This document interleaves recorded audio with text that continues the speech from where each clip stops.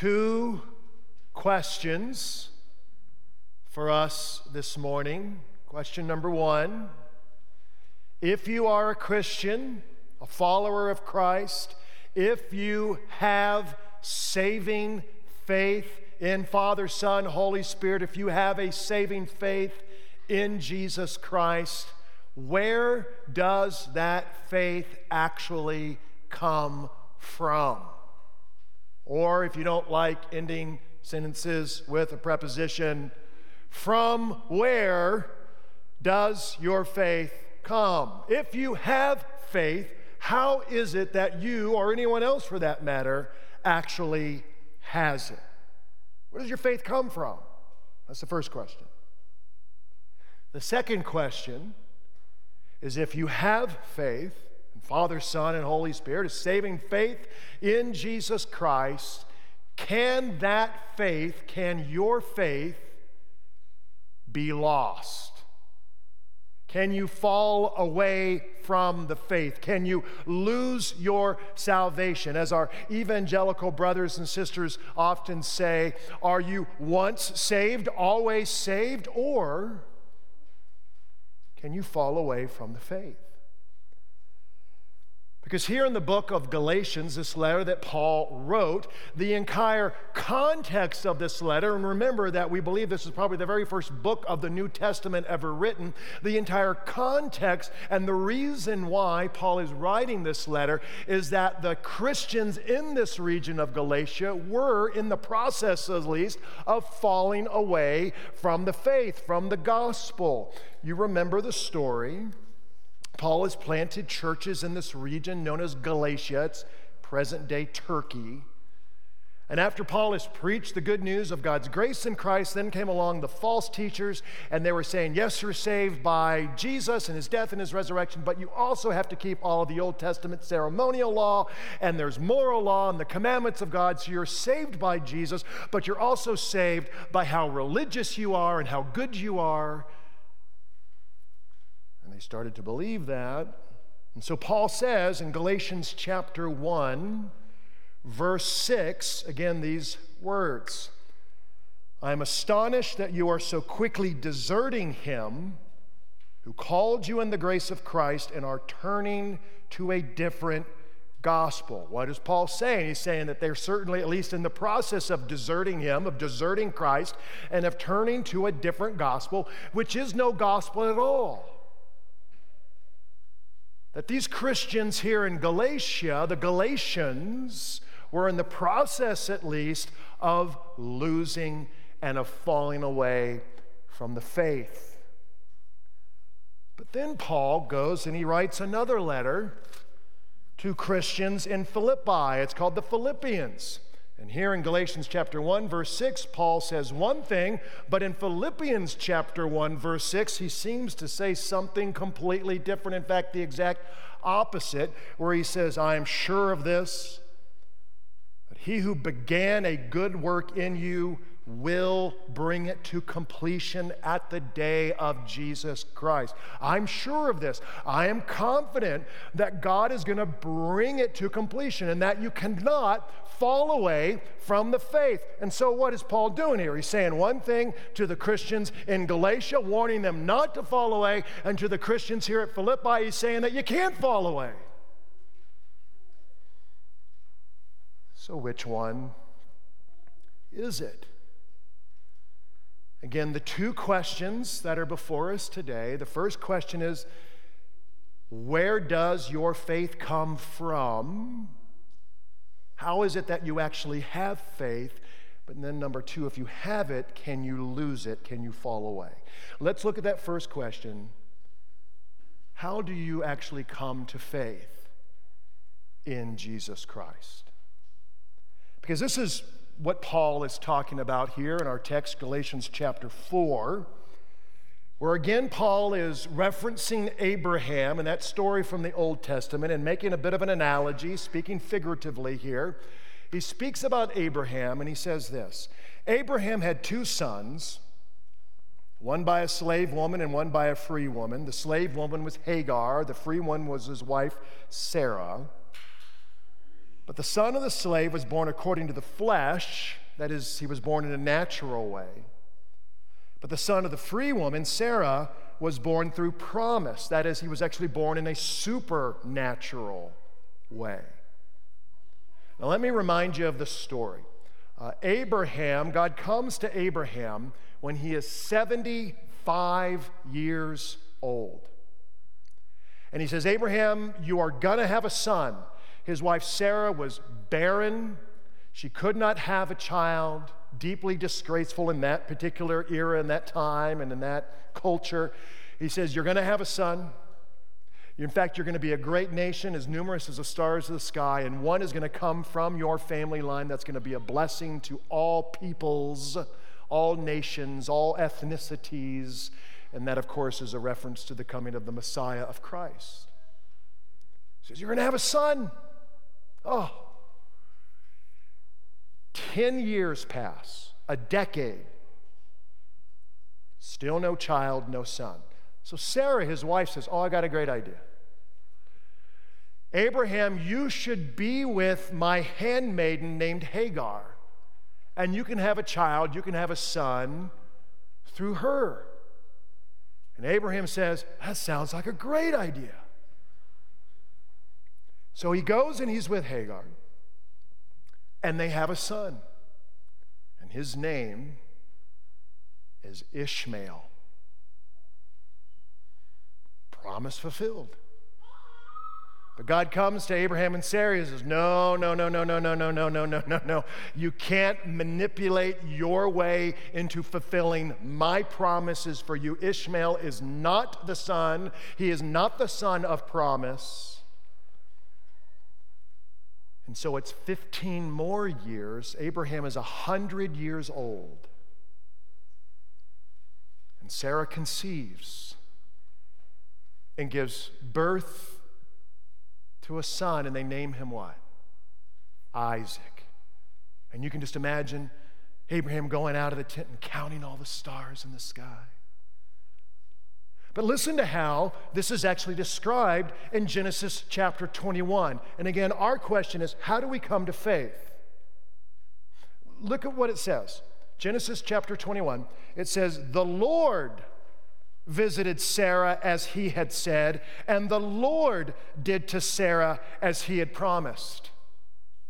And Sarah conceived and bore Abraham a son in his old age. It's the Lord. It's the Lord. Did Abraham have anything to do with Isaac being conceived or born? No. Did Sarah have anything to do with Isaac being conceived or born? No. And some of you ladies, well, she had a little bit to do with the birthing part. It's not Abraham. It's not Sarah. Isaac had nothing to do with his entrance into this world and being born and being a son and being a child. Whose work was it? The Lord visited Sarah as he said, and the Lord did to Sarah as he had promised. In other words, Ishmael was born, and that was 100% just the natural way that people are conceived and are born. But Isaac is conceived and born not by anything that was natural, but it was supernatural. It was 100% the work of God and of God alone. Which why, in reference to our faith and how we become children of God, Paul says this in Galatians chapter 4, verse 28. He says, now you brothers and sisters, like Isaac, are children of promise. In other words, you are the children of God. You have faith in God, not because of yourself, but because of God. You have faith in God. If you have faith in Christ, it is not by your own reason or your own strength ultimately or your own ability, but you are actually supernatural. God has worked in a supernatural way to produce faith within you and to keep you, yes, within that faith. This is what Jesus is talking about in our gospel reading from John chapter 3, verse 3. when he says these, and these are maybe fairly well-known words, Jesus says, "Truly, truly, I say to you, unless one is born again, he cannot see the kingdom of God." Truly, truly, I say to you, unless one is born again. The Greek here is purposefully ambiguous. It means born again. The Greek here also means unless one is born from above. Unless you're born again, unless you are born from above, you cannot see the kingdom of God. In other words, he is saying that God has to do something from above, supernaturally upon your sinful and hardened heart, that you may believe, that you may have faith, that you might be born again, born from above, a child of God. Now, Jesus goes on. 3 chapters after this in John chapter 6. Verse 44, where he says this even clearer, I think. He says, and this is the words of Jesus, he says, "No one can come to me unless the Father who sent me draws him." Other translations say, unless the Father enables him. No one can come to me. Now, what if Jesus put the period right there? No one can come to me. Bye. No one can come to me unless the Father does something that draws us to him, that enables us. Now, Paul goes on and perhaps makes it even clearer or more explicit in 1 Corinthians chapter 12, where he says, no one can say Jesus is Lord except how? How? By the Holy Spirit. No one can say Jesus is Lord, the words of faith, except in or by the Holy Spirit working on their hearts. No one can. Now, I remember being in school. Some of you guys are still in school. And I'd raise my hand and I would say, "Teacher, can I sharpen my pencil?" And my teacher invariably would say something like, "I don't know. Can you?" "Oh, yeah, right. Yes, I forgot the difference between can and may." "May I sharpen my pencil?" "Well, yes, you may." There's a big difference between the words may and can. May speaks about permission, but can speaks about what? Our ability. Jesus here is saying no one has the ability in and of themselves to come to me unless the Father enables them. Paul is saying no one has the ability to even say Jesus is Lord except by the Holy Spirit.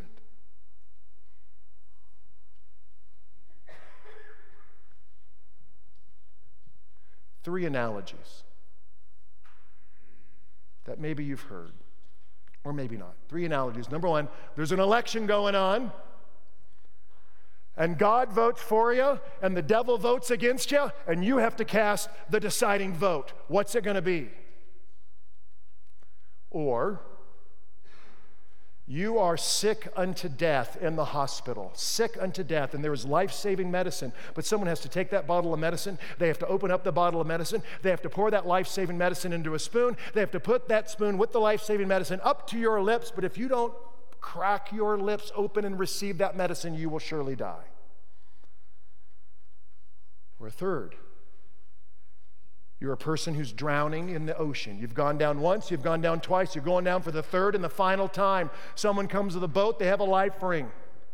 And they got to get really close to you, and they better throw that life ring and be very accurate because just the tips of your fingers are now sticking up above that water. They throw the life ring to you. It hits you right there in your hand, on your fingers. But if you don't curl your fingers and take a hold of that life ring, you will surely die. Now listen, don't get me wrong. Please hear me. The Bible speaks from a human perspective and says, choose this day whom you will serve. And you can make a decision for Christ. And if you never have opened up your heart and make a decision to say, I want you, Jesus, in your love, in your forgiveness, in my life right now. That is a human perspective. But the Bible also speaks not just from a human vantage point, but from God's heavenly perspective.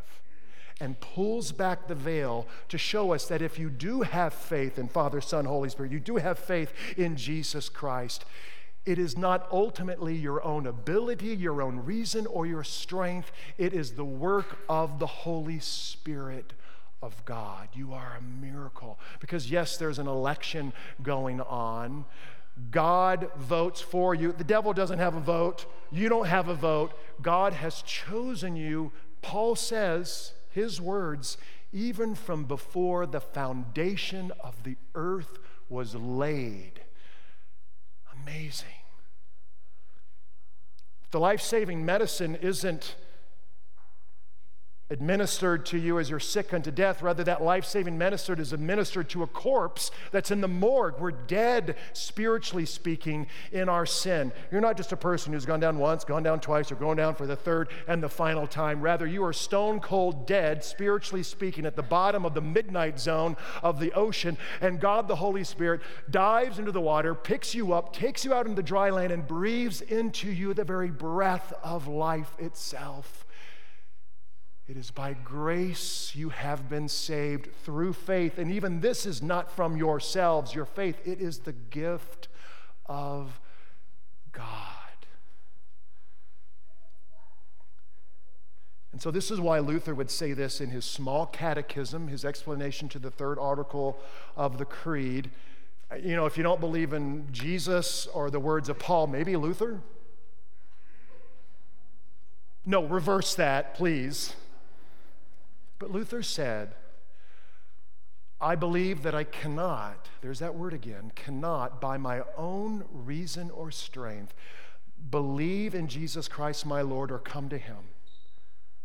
But the Holy Spirit has called me by the gospel, the good news of Jesus, enlightened me with his gifts, sanctified and kept me in the true faith. If you have faith, if you're here today, Christian, it is ultimately not your own ability. It is 100% the gift of God. And that should be a comfort. And Luther here says, sanctified, kept me in the true faith. Kept me. Okay, well now that leads us to our second question. This is how we come to faith ultimately, but how are we kept in the faith? Can we lose our faith? Walk away?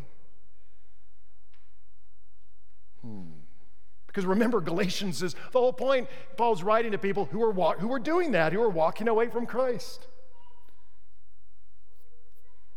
Let's compare and contrast some scripture. Warning, it's not that simple.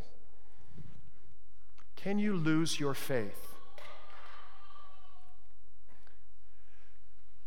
Can you lose your faith? Yes, 1 Corinthians chapter 10, verse 12. If you think you are standing firm, be careful that you do not fall. Can you lose your faith? No. 1 Corinthians 10, 13, one verse after, God is faithful. He will not let you be tempted beyond what you can bear. The words of Jesus from Luke chapter 8, verse 13. Can you lose your faith? Yes. They believe for a while, but in the time of testing, they fall away. Can you lose your faith? No. John chapter 10, verse 28, the words of Jesus. No one can snatch them out of my hand. By the way, I was hoping to do a little compare and a little contrast, but the screen isn't working.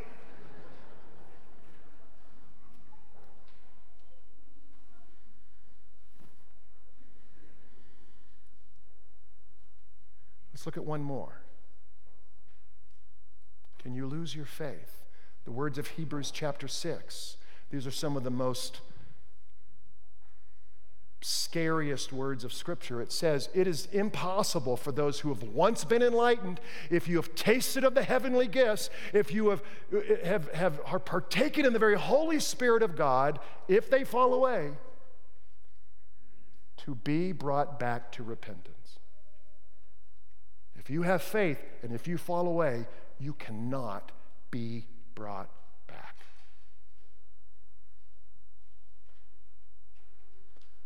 But again, the words of Philippians, verse 6 of chapter 1, can you lose your faith? No. Because he who began a good work in you will carry it on to completion until the day of Christ Jesus. You will be kept in the faith. Last night I received a text after the service. Pastor, you didn't answer the question. I can only speak or say what the Word of God says. And the Word of God certainly seems to at least strongly imply that absolutely we can fall away from the faith. And at the same time, God's Word reveals that He will keep you in the faith. It's ultimately not your work, remember, it's His work. This is a paradox. It looks like a contradiction. It certainly looks like a contradiction to me. Doesn't it look like one to you? In the mind of God, we would say it's not a contradiction, but I'm finite. My brain is really tiny and small, and I cannot understand all the things that God reveals to us or understand the mind of God. I'm also fallen, and sin has affected my ability to reason and understand. It might look kind of like a contradiction to us. It isn't in the mind of God, but God has revealed these things to us for a reason, and as we wrap up here, I think it's very practical.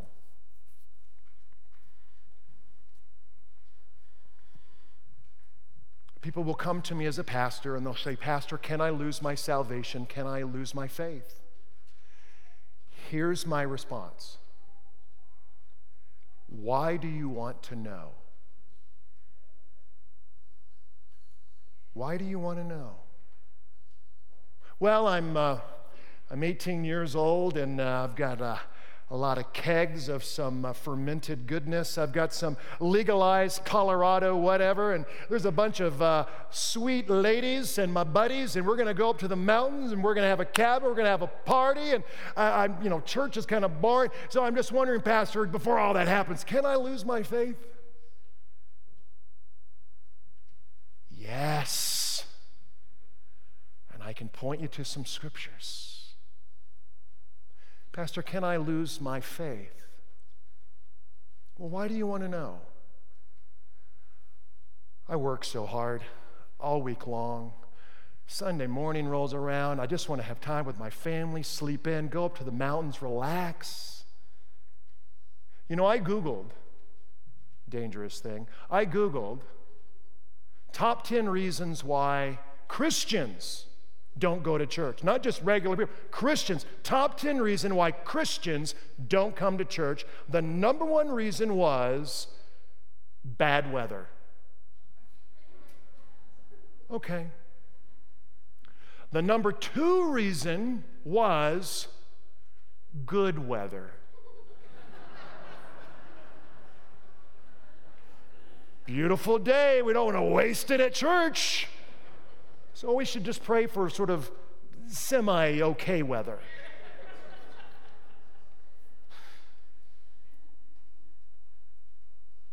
We had a global pandemic. I know there's some people who just can't still be in groups. They're immunocompromised, etc. There are members of this congregation who have never been back to church. Can I lose my faith? Let me remind you of the words of Hebrews chapter 6, which says that those who have once been enlightened and who have shared and tasted in the heavenly gifts, have shared in the Holy Spirit of God, if they fall away, it is impossible for them to come back. Work out your salvation with fear and trembling. I pray for the souls of those that we have not seen. One more. Pastor, can I lose my faith? Why do you want to know? And this has happened on more than one occasion. I'm a 96-year-old woman. I'm in the hospital. I'm about to breathe my final breath. My time is coming. I've done things in my past which still haunt me. There are sins that I've committed. There are things that I've done that I still feel guilt and shame. And here I am, and I'm dying, and I'm scared. I'm scared, Pastor. And my faith, I don't even know if I have. My faith is so weak. Pastor, can I lose my faith? And what do I say? He who began a good work in you will bring it to completion. That no one and nothing can snatch you, can take you out of the omnipotent and all-loving arms of your Savior, Jesus Christ. You are His. His promises are yes and amen in Jesus Christ. And some of you say, but how do I know? How do I know? I mean, my faith. I mean, how do I know that I'm truly saved and I'm truly... Well, don't look to your faith, whether it's strong or weak. It's going to waver. You can't look to your emotions. You can't look to your works, because sometimes they're there and sometimes they're not. Where do we look? We can only look to Jesus Christ, to God on a cross for you, to an empty tomb, to His resurrection, to the waters of your baptism where He claimed you as His child. 100% His work, not yours. And even as you come forward this morning, if you're coming for communion, you take and eat and take and drink. Christ Himself is here. And when you take and eat and take and drink, you know you are His. And He has you in His arms. So that's why we say, to Christ alone be all the glory.